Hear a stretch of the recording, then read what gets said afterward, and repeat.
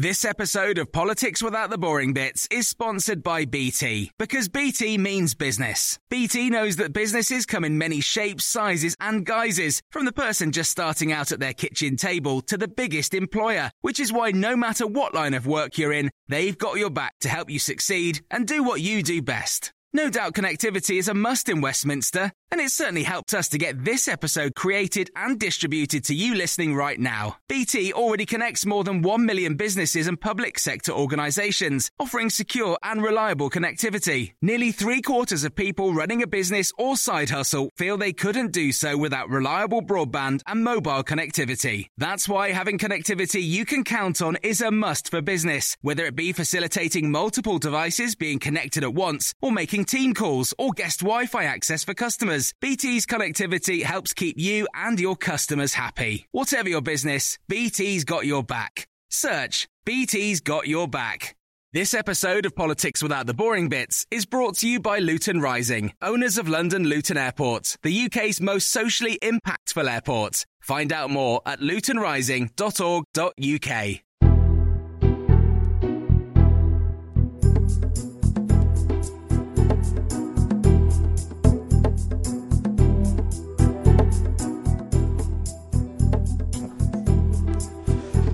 Hello, this is the Red Box Podcast. I'm Matt Chorley, back from the pub and fully recovered.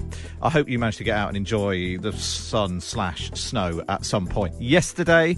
Today, coming up on the podcast, public inquiries. How do you make them work? How long should they take? Everyone knows that there's going to be a public inquiry into the last 12 months and the handling of the pandemic. But when will it ever report? We'll hear from Lord Savile, who carried out the Bloody Sunday inquiry, which lasted more than a decade and cost almost £200 million. We'll hear from him in a moment in our big thing. But first, it's our columnist panel. And as ever, it's Tuesday, so it must be Finkelvich. That's Daniel Finkstein and David Ivanovich. We've not all been together like this for ages, because I was off and David was off. Obviously, Danny, being a trooper, just keeps on going. Let's start with Shirley Williams. The sad news that she'd passed away yesterday at the age of 90. But you both knew her. Start with you first of all, Danny. Your memories of Shirley Williams. Yeah, I did. I was chairman of the Young Social Democrats as one of my first roles in politics. So really got to know Shirley Williams in my late teens, in my early 20s. And she remained actually a very open and, pleasant and interesting person to talk to, even as I politically moved and she didn't. And, I was very struck. Probably the last time I saw her was maybe just before COVID in the Lords, and I had a drink with her, and I was just very struck by how sort of welcoming and pleasant she was, considering that we'd had political differences in the meantime. So she was someone I did much admire. I think she made a real contribution to British public life. I think sometimes she was right and sometimes she wasn't. And I had political, as I said, I had political differences with her. But I think that she believed fundamentally in a kind of decent, moderate, liberal Britain, and that is a vision that I regard with approbation. What about you, David? I didn't know her. I didn't know her so well. I met her a couple of times. I maybe met her first rather earlier than Danny. When I got to the National Union of Students, where I was on the executive and then became the president. But just before that, she'd been Secretary of State for Education in a Labour government. And of course, when Margaret Thatcher took power in 1979, and then that very long period of Conservative government, into the early part of which dropped the SDP, it was a period of real confusion because people on the left and centre-left really didn't understand how to cope with politics, what was going on. There were big fissures. I went into that kind of period a kind of supporter of Tony Benn. I thought Tony Benn was a kind of really clever guy and he had the answers. And I suppose I emerged from it something of a supporter of Shirley Williams. And it wasn't just her politics, really, or her expression of her politics, but there was also something actually about her. Firstly, of course, she was one of a relatively small band of women politicians at that time. They really were a small band of women politicians. I mean, that's what made Margaret Thatcher's rise to power so utterly remarkable. It was an extraordinary thing, which is hard to explain really to people now how extraordinary it was. But it was also about her demeanour. Shirley Williams. Now, Danny, do I remember rightly that she had these incredible blue eyes, or have I just made that? Have I just made that up? No, she did. Did she? Yeah. She did. No, that's right. So I just want to kind of recall this because I did meet her a couple of times. She was one of these politicians who would look you straight in the eye, maintain eye contact for all the time that she was talking to you. For every moment that you were with her, you really felt, even if you're kind of lowly, kind of, student lefty, that you were the most important person in the room. This is a really important political technique. But she seemed to kind of carry it off with great sincerity. The other thing that she had was that lovely voice. Her voice, you could just kind of play it all the time. It's always got a chuckle just coming at the end of any sentence, even when it's a kind of serious sentence. So that just made her a pleasure to talk to and a real pleasure to listen to. I agree with that. The other thing she had was this sort of, which was kind of quite beguiling, was she was quite chaotic. And so I texted a friend of mine who also knew her and said, she is actually now really the late Shirley Williams, because that used to be the joke we always made about her. Interestingly, she used to sort of be a bit irritated by this description, but in her memoirs she acknowledged that it was actually true. The other thing that was quite striking for me about her memoirs, that there were bits of my political life which had loomed extremely large to me. They were really important. And when I read Shirley Williams's biography, they were quite confused, the account of those events. And I realised that's because they were, in her political life, totally minor. It was pretty salutary to me. She did live really an extraordinary political life, and just for that alone deserves remembering. And just the way that she came back in the Crosby by-election from that. From her defeat in the 1979 election, her bravery actually against her own instincts in changing political party and in making that work at least for a period in terms of changing politics and actually in terms of moderating the Labour Party, which was what she was really interested in doing. It really was quite an extraordinary political career. Yeah, she was the one whose departure from the Labour Party really, really hurt other moderates within Labour. I mean, David Owen was seen as, I know he's a good friend of yours, Danny, but he was seen as being very, very brilliant and very arrogant. Bill Rogers, who was apparently an extremely nice man, was actually, seemed to be a bit kind of rebarbative, and Roy Jenkins was, and this could take too long, but Roy Jenkins was Roy Jenkins, a very kind of particular form of taste you had to have in order to really appreciate Roy Jenkins. But Shirley, she just had, and she had what you can only describe as a modern touch. She bridged the period between the kind of immediate post-war period and the emerging modern period really well. She was in many, many ways a very modern politician. Yeah. The thing that I really remember, I didn't know nearly as well as either of you, but my experience, particularly of being at Lib Dem conference and having interactions with her, is, like I said, often not necessarily on time, but when she did turn up, she turned up with a sort of a busyness and a determination. This was a proper political party that ought to be doing proper things in government. I mean, partly because she had been in cabinet before, but the sense that sometimes people there's a sort of part of the Lib Dems who just quite enjoy the social aspect or whatever it is, but no real belief that the thing that they're discussing is anything other than a nice afternoon at the seaside. But she was someone who felt that politics was important and you can only get anything done if you were in government to do it, which actually meant that she did stand out amongst some of her colleagues. Yeah, absolutely. And what about, there's been a lot of written and said in the last 24 hours since we found out that Shirley Williams had died, that she was sort of the greatest Prime Minister that we never had. Is this just something that we bestow on any former politician once they've passed? Yes, it is, and it's a question of whether or not it's a real category, since one of the qualities of becoming Prime Minister is just actually the ability to become Prime Minister. And that requires certain, so if you look at Theresa May and you evaluate her, one of the things about her is she did the things that were necessary to become Prime Minister in those particular circumstances. And Shirley didn't. And one of the things, there are numerous events in Shirley Williams's political career where you could say maybe she lacked the steel to do it, one of which being not resigning when Roy Jenkins resigned in the early 1970s, and therefore maybe not gaining the leadership of the centre-right at that point, and later not taking the leadership of the SDP, whose history might have been different if she had done that, and it was what David Owen and other Owenites like me wanted her to do. So I think that she maybe lacked a little bit of the steel necessary, but and the other thing she lacked was a degree of organising capacity, although that hasn't stopped Boris Johnson. So you can become Prime Minister without that, and maybe the system would have organised her in those circumstances. Well, we know from experience that, in fact, the best Prime Minister we never had was, of course, Jeremy Corbyn. It's the famous, not at all silly competition we did last August, September, where he even filmed an acceptance speech after I declared he was the best Prime Minister we never had. But never mind. Let's move on, because there's something else I want to talk to you about. Let's talk about this.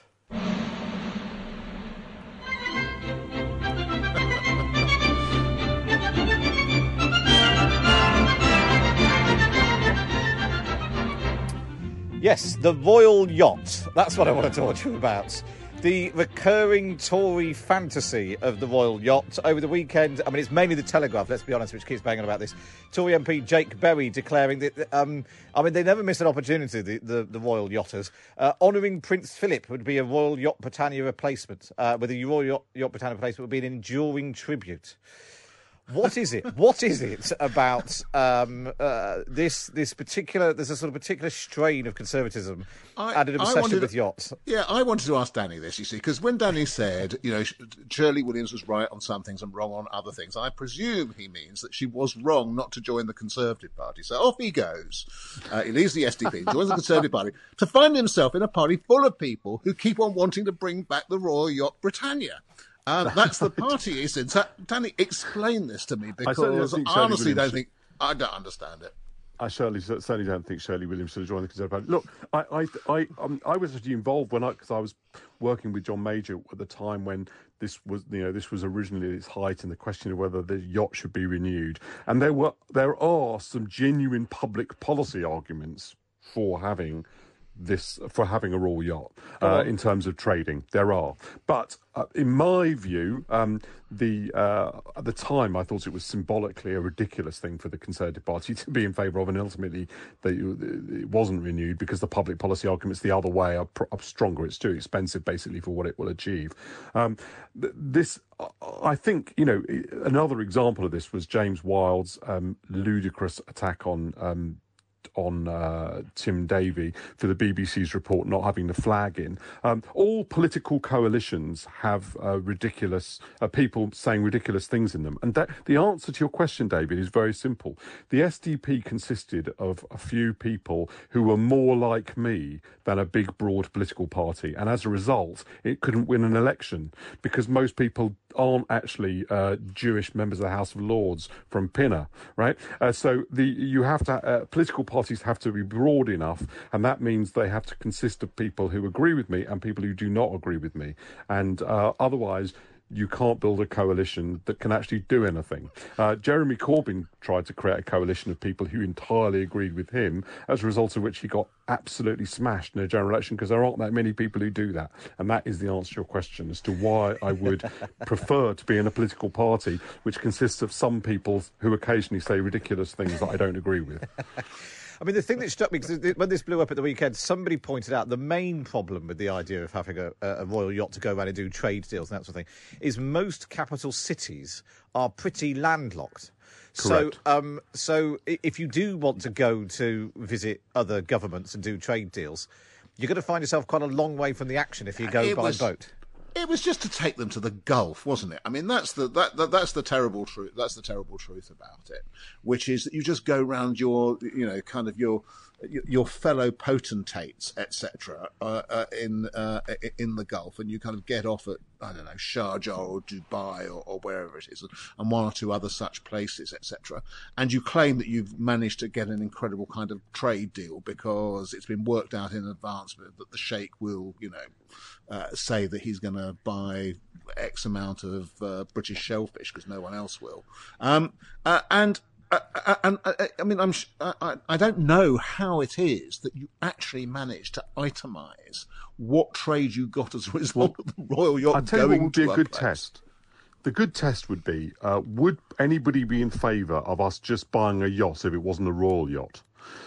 So, in other words, would it be a good addition to our trading policy to buy a yacht in order to organise our trading meetings? The moment you ask it that way, it's obviously not the case, right? You do want to leverage the royal family because that is an advantage in creating trading deals and trading arrangements for business. But ultimately, it isn't idiotic to do a feasibility study or to consider the question, but it probably would be a mistake to do it, right? I don't think it's Danny, what the you're most missing out stupid here, thing ever, but I don't think know, it's a good idea. But Danny, what you're missing out here, for a reason I understand, is the fantasy that lies behind it. Because no, it is the fantasy. It's the fantasy about how things should work, and maybe actually even it's part of the fantasy behind David Cameron ending up lobbying for Lex Greensill and phoning Rishi Sunak.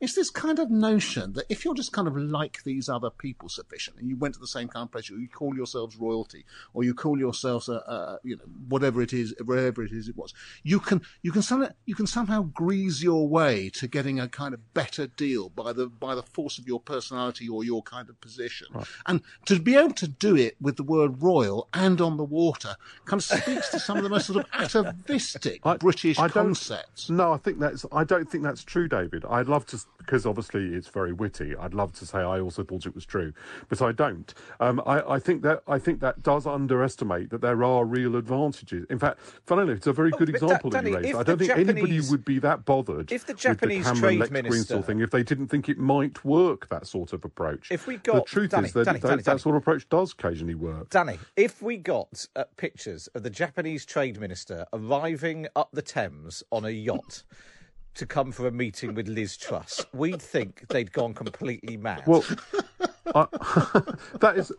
I'm not in favour of doing it, but I don't think we would. Okay, listen, but partly because I'm conscious of time, and we've slightly touched on the royals as well. The other thing I just wanted to discuss with you was Prince. I mean, the other problem, of course, with the royal yacht is that exactly which royal is A, not too old to be dispatched to the high seas, and B, not too much of a disgrace. But anyway, let's focus on Prince Philip and this argument of the coverage of Prince Philip, complaints about the coverage of Prince Philip, complaints about the coverage of Prince Philip. Was it too much to have non-stop wall-to-wall BBC coverage? Was it too much to have 100,000 complaints about it? What do you think, David?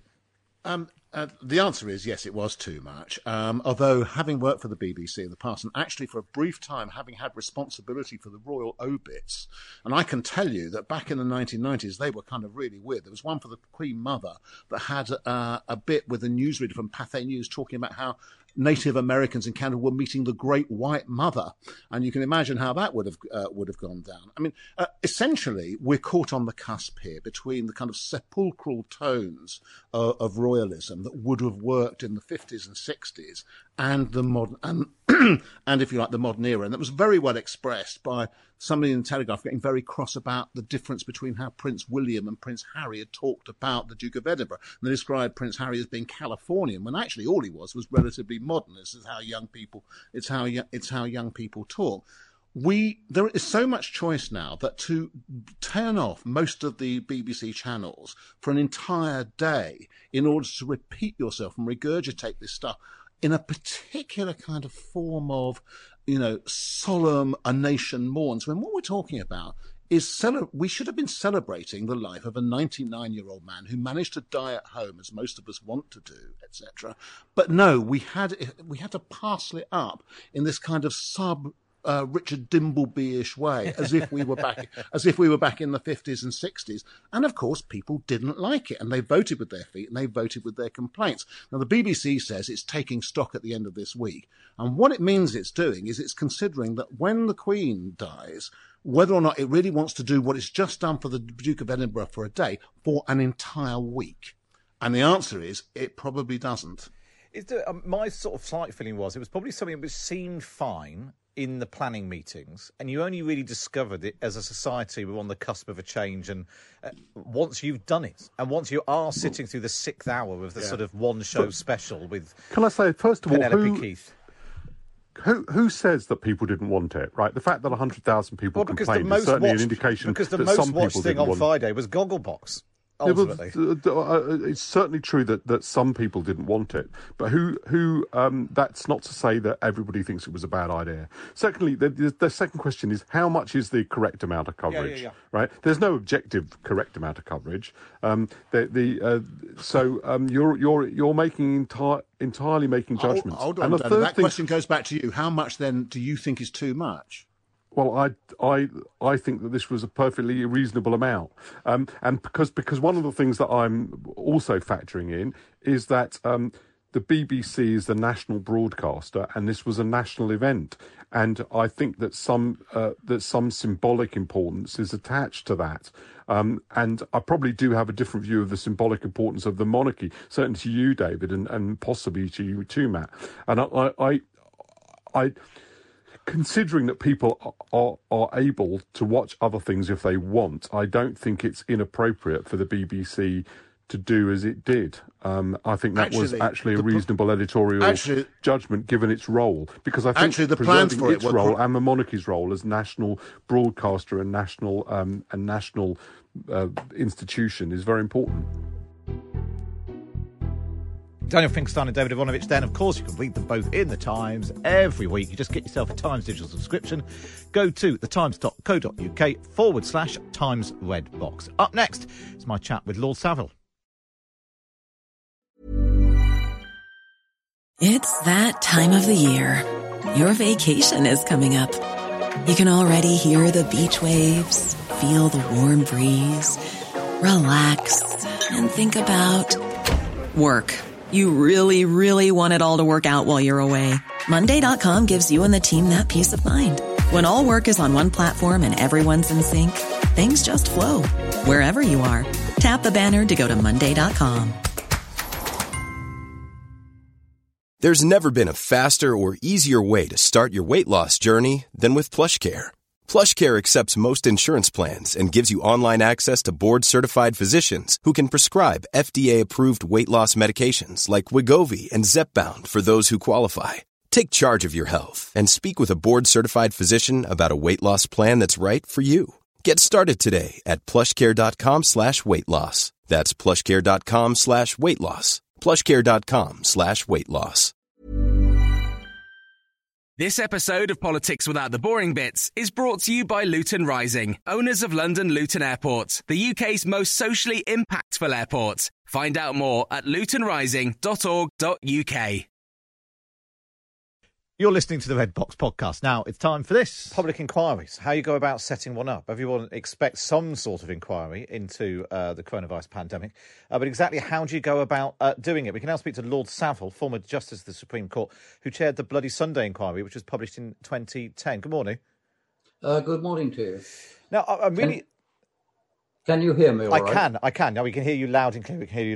Good. Before we get into the sort of the general approach to an inquiry, I'm really interested into how when you got the call, was it in 1998, Tony Blair first announced the Bloody Sunday inquiry, looking into events from the 30th of January 1972. So how do you...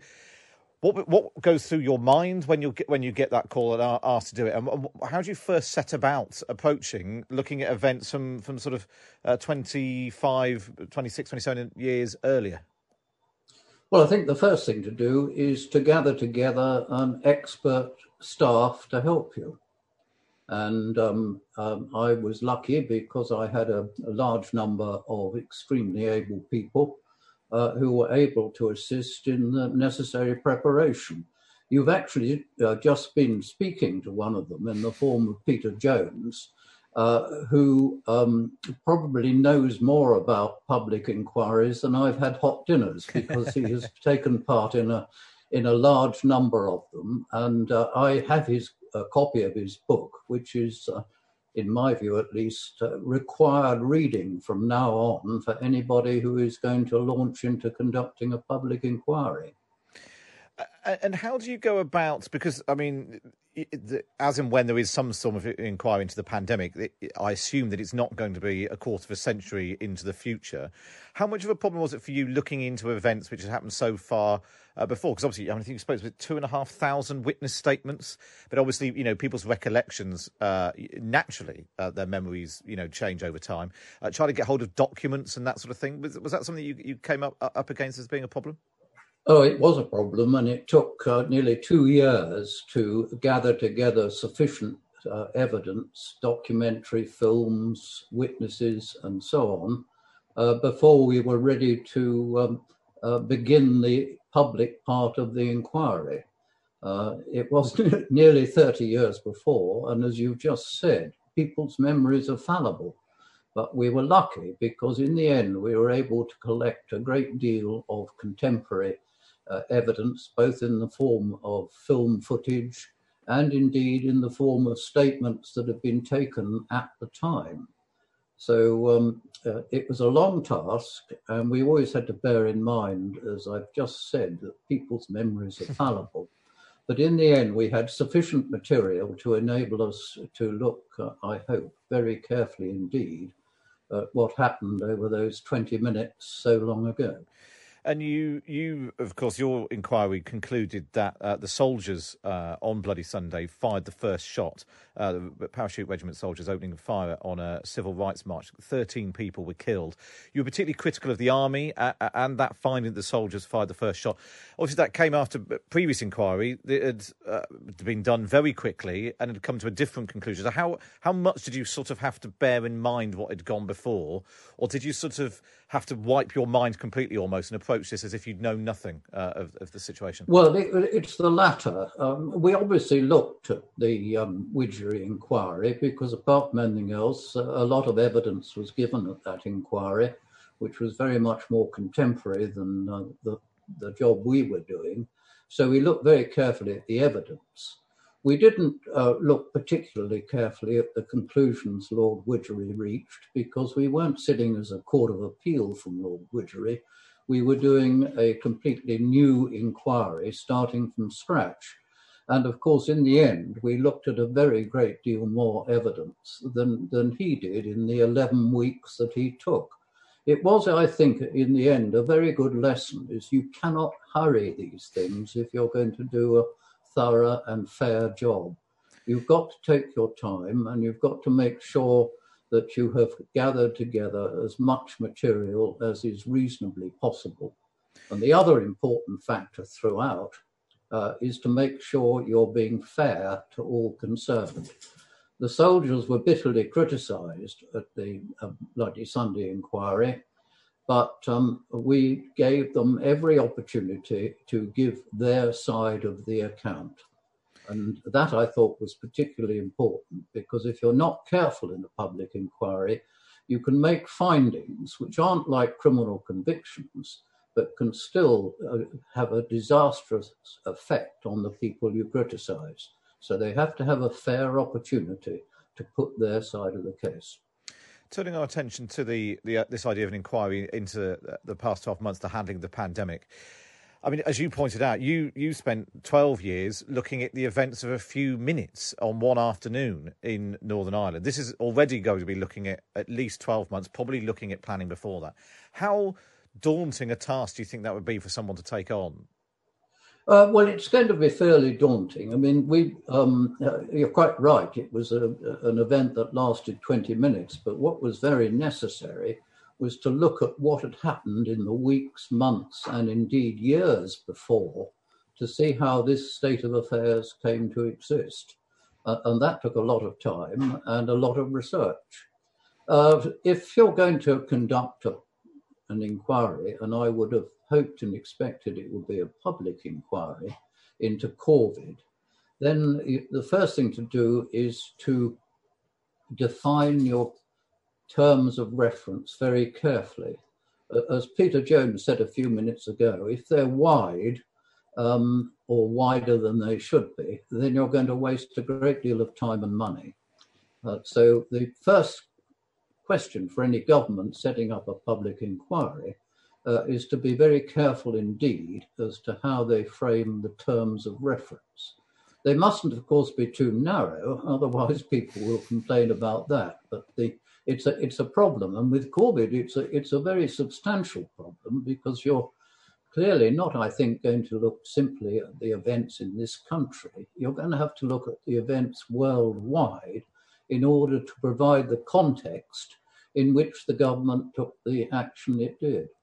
And I suppose that's the thing, isn't it? If you could have a public inquiry which just focused on PPE procurement, which would be a very focused thing, but it would exclude everything else. But if you just do every decision, every utterance, every political position, every scientific position over the last 12 months, both here and abroad, that's going to become really unwieldy as well. I suppose the thing is, does it need to have, unlike the Bloody Sunday inquiry, which wanted to get to the truth of what had happened, this might be more about sort of lessons that ultimately we are unlikely to find ourselves in exactly the same situation again. So what usefully can we learn this time round from what's happened over the past 12 months, so that similar mistakes are not made in broadly similar circumstances in the future?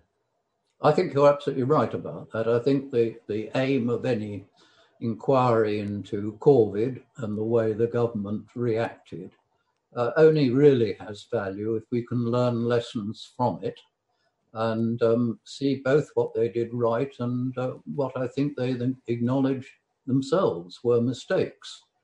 And with the idea, unlike the Bloody Sunday inquiry, of not finding out everything that happened, but trying to learn the lessons of the events of the last 18 months. And what do you think is the right timescale? I mean, 25, nearly 30 years seems like too long between the events and the start of a full inquiry. But starting one now, in the midst of it all, probably is too soon. So what do you think is the right timescale? Is it almost better for the purposes of an inquiry if the people involved, the politicians, the scientists and so on, aren't still in senior roles, that maybe you might get a bit more honesty from them if they were... when we saw the Chilcot inquiry into the Iraq War, Tony Blair was no longer Prime Minister. Lots of those people who are in those situations were probably more open than if they'd still been at the top of government.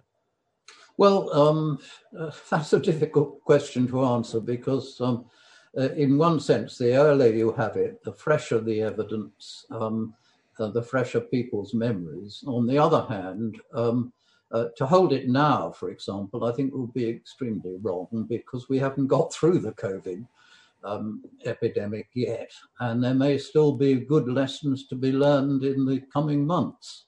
So I don't think I could really answer that. Well, I think the only answer I could give is let's see how it goes for the next 6 months, say, and if we can get rid of COVID as an epidemic, then at that stage one should start thinking very carefully about whether or not it's appropriate then to have an inquiry. So I think the fact that people may still be in office or recently retired isn't vital.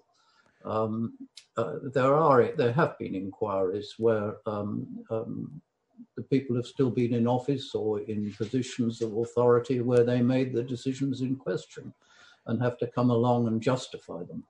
And what about the timescale? I mean, if you said it's sort of 6 months, so if it's let them a bit longer, maybe a decision taken at the end of this year, early next year. I mean, we're not going to get the results of any inquiry before the next election, are we? And previous experience suggests even the one after that might be ambitious too. So I sort of wonder whether those people who want a public inquiry because they want Boris Johnson in the dock to face the music and that sort of thing are likely to be disappointed. It's not a quick turnaround thing. What's the timescale that you think we should be looking at? You're quite right. It's not a turnaround. I mean, take the Grenfell inquiry. That was a single event, but is still ongoing with an immense amount of evidence, expert and others, which are being assessed by Martin Moore-Bick, who is possibly the best possible choice for somebody to run a public inquiry, and who is, in my view, doing a marvellous job. There are people, of course, who want bitterly to criticise the government. There are no doubt others who think that the government, by and large, did the best it could in the circumstances. that I think is not the right aim. The right aim, as you yourself have suggested, is to try and learn some lessons, because according to scientists, this is not the last pandemic we're going to get. I just wonder whether you'd be tempted if you got the call. Would you put yourself through a second public inquiry? I think I've done my public inquiries for my career, Matt. Thank you very much for the suggestion. But I think on the whole, you want somebody younger apart from anything else. But I would mention one thing. You suggested, or I think Peter suggested, that there have been inquiries in the past which have been parliamentary committee inquiries. Now, they are, in my view, not in the least good for public inquiries of this kind where governments are being criticised. The great example was the Marconi scandal back in the early part of the 19th century, where Marconi got the Empire contract to provide radio. And shortly before that was announced, a number of members of Parliament bought and sold large numbers of Marconi shares, making a lot of money. So they decided to have a parliamentary committee inquiry, which was a disaster because the committee divided on party lines. Those in the opposition thought this was one of the worst cases of corruption they'd ever seen. And the government members thought that nothing untoward had happened at all. And it was as a result of that they passed the first Inquiries Act in the 1920s to put the thing on a proper basis. The new Act, 2005, I have some criticisms of part of it, but it does the same thing. You must have an independent inquiry which is impartial and which can act thoroughly and fairly.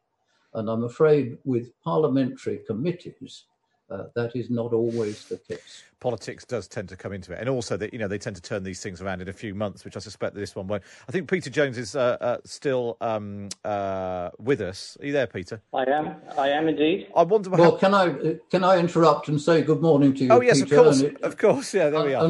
And one of these days when we're free to go about, perhaps we can meet up for lunch. Yes, very good to speak to you again. I haven't spoken to you in years. I'm glad you're well.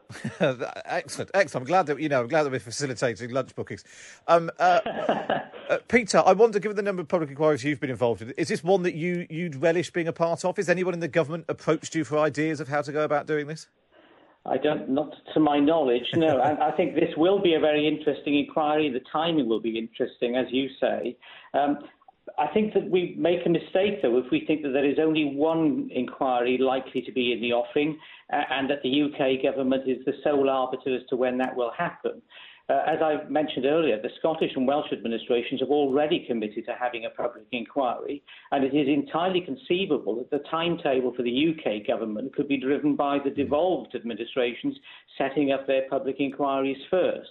And that could become a very fragmented situation where you've got different public inquiries in different nations of the UK looking at the same issues but at different timings, everybody taking the same evidence but possibly coming to different conclusions. So I think, albeit that the timings, I can't see a public inquiry being imminent. Certainly discussions between the devolved administrations and the UK government as to how this is going to work on a four-nations basis, the sooner that sort of discussion happens, the better, because I think that is quite a jigsaw puzzle to have to put together before you even start. Just before I let you both go, then, a final question. The Bloody Sunday inquiry cost almost £200 million and took 12 years. Your best guess for how long a coronavirus inquiry will take, and what would the bill be? I'll start with you, Peter. The quickest inquiry I've ever done was Sir Robert Francis's Mid Staffordshire NHS Foundation Trust public inquiry, which is really a microcosm of how the NHS is functioning. So it does bear some resemblance to this. That was done in 2 years, working 24/7. So I can't imagine it being less than 2 years, 2 to 3 years. And with the budget accordingly. Very rarely does a public statutory inquiry come in at less than 15 to 20 million pounds. That's just how they are, depending on how many participants there are being paid out of the public purse. And what about you, Lord Savile? What's your hunch? I really couldn't put a time on it. However it's phrased, if it looks for lessons to be learned, there's going to be a lot of material to look at, a lot of witnesses to listen to. I would be amazed if it was done in less than, say, 7 or 8 years from the start. But that's a pure guess, not based on anything at all. It could take substantially longer. Yeah, I think those people who think that they're going to have a stick to beat Boris Johnson with in the space of a few months are going to be disappointed. It's been really lovely to speak to you and to get that proper insight into the process of all of this. Peter Jones, there, former head of inquiries and investigations at Evershed Sutherland, co-author of the Practical Guide to Public Inquiries and a veteran of several public inquiries. We also heard, of course, from Lord Savile, former Justice of the Supreme Court, who chaired the Bloody Sunday inquiry, which took 12 years to complete. Well, we've come to the end of this episode of the Red Box Podcast. Don't forget to subscribe wherever you get your podcasts from. Listen to my Times Radio show every Monday to Thursday, 10 till 1. You can listen on DAB radio, on your smart speaker. Get the Times Radio app. You can also listen to the Red Box Podcast of the Times Radio app as well. And if you want to read about the stories that we've been talking about, then you need a Times subscription. To get that, go to times.radio/subscribe. This episode of Politics Without the Boring Bits is brought to you by Luton Rising, owners of London Luton Airport, the UK's most socially impactful airport. Find out more at lutonrising.org.uk. When you make decisions for your company, you look for the no-brainers. And if you have a lot of mailing to do, Stamps.com is the ultimate no-brainer. It streamlines your processes to make your business more efficient, which makes you less busy. Mail checks, invoices, legal documents, and everything you need to keep your business running with Stamps.com. Seamlessly connect with every major marketplace and shopping cart. Schedule package pickups and see your cheapest and fastest shipping options from different carriers, with rates up to 89% off USPS and UPS rates. And with the Stamps.com mobile app, you can take care of mailing and shipping wherever you are. Make the same no-brainer decision as over 1 million other businesses with Stamps.com. Sign up with code PROGRAM for a 4-week trial, plus free postage and a free digital scale. No long-term commitments or contracts. That's Stamps.com. Code PROGRAM.